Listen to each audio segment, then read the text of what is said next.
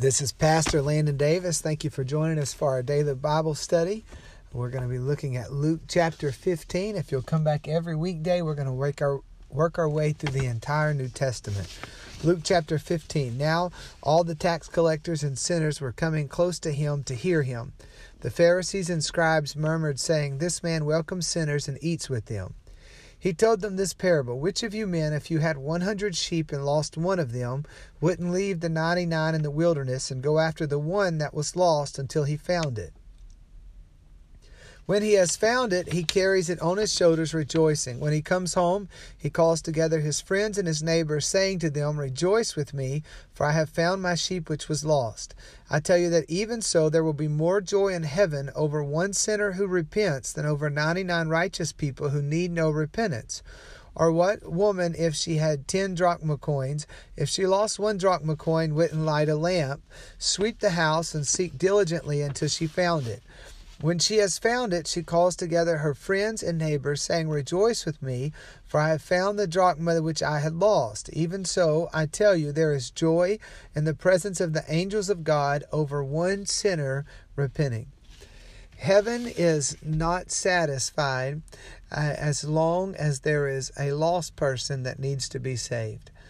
We can sometimes become comfortable with our immediate families or even our church families being right with God. But consider the perspective of the shepherd. What shepherd would be content to lose his flock one at a time because most of them stayed with him? Or who would be content to lose a drachma coin today would be like 2 days' labor? It was the price of 2 days' wages in that day. To lose 2 days' worth of earnings and not even look for it, just be content with the fact that they had retained most of what they had. None of us would be that way, and neither is the Lord.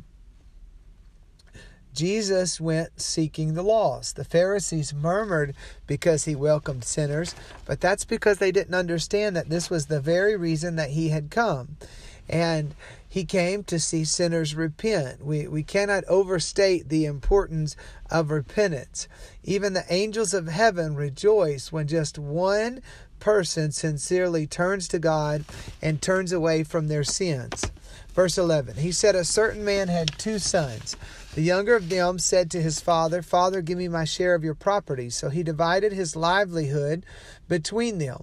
Not many days after, the younger son gathered all of this together and traveled into a far country. There he wasted his property with riotous living. When he had spent all of it, there arose a severe famine in that country, and he began to be in need.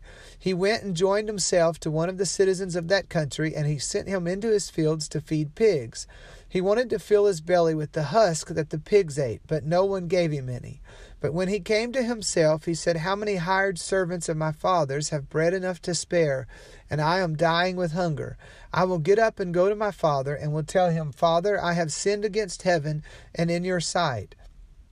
I am no more worthy to be called your son. Make me as one of your hired servants.' He arose and came to his father, but while he was still far off, his father saw him and was moved with compassion, and ran and fell on his neck and kissed him. The son said to him, 'Father, I have sinned against heaven and in your sight. I am no longer worthy to be called your son.' But the father said to his servants, 'Bring out the best robe and put it on him. Put a ring on his hand and sandals on his feet.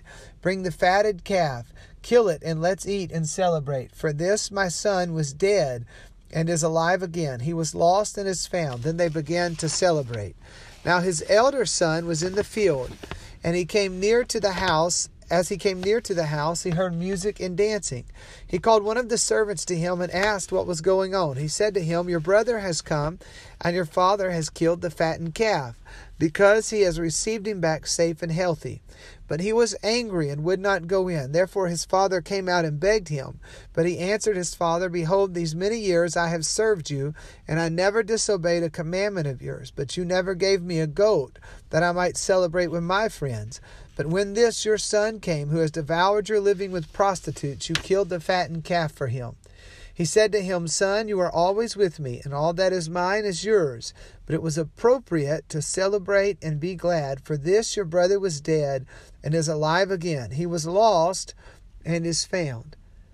The prodigal made foolish decisions, but worse than that, he sinned against his father. He was unholy, unthankful, disrespectful, and this path that he was on led him to a place of desperation. When he was there, though, he came to himself, and when he did, it humbled him. He determined that he was going to leave the life that he was in. That's an example of repentance. And we see his humility because he went and pled with his father. No longer was he making demands, but he was willing to just be a servant.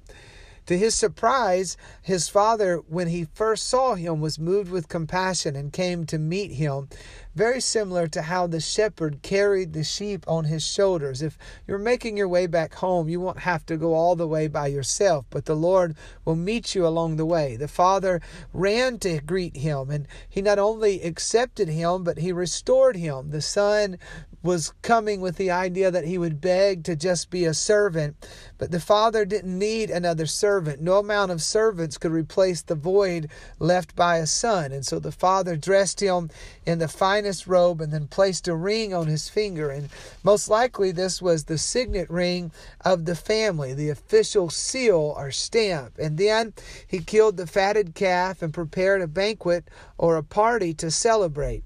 When this happened, the older brother was envious. Why would you celebrate someone that's done all these things wrong that he has done? And again, you can see the analogy here with the Pharisees.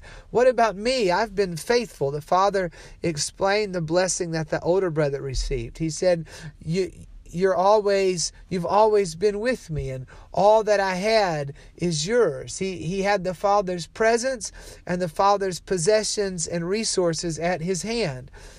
The celebration was not to celebrate what the prodigal had done, but simply that the prodigal was restored, that he was alive, that he had been found. And so we're going to pray right now. And if you're not where you need to be with the Lord, we're going to pray that the Lord would bring you close to himself, and also that the Lord would help us to have a heart for the lost and to love people back to Christ. Let's pray together. Father, we pray in the name of Jesus. I ask you, if there's anyone that's listening to this podcast who isn't right with you, that they would find your mercy, that you would run to meet them where they're at and let them know that you've called them to be your son and your daughter. I also pray, Lord, that you would give us a heart full of compassion, that we would love sinners, that we would love people who've walked away from the truth, and we would love them back home. We pray it in the name of Jesus Christ. God bless you. Thank you for listening. Join me again tomorrow for another podcast.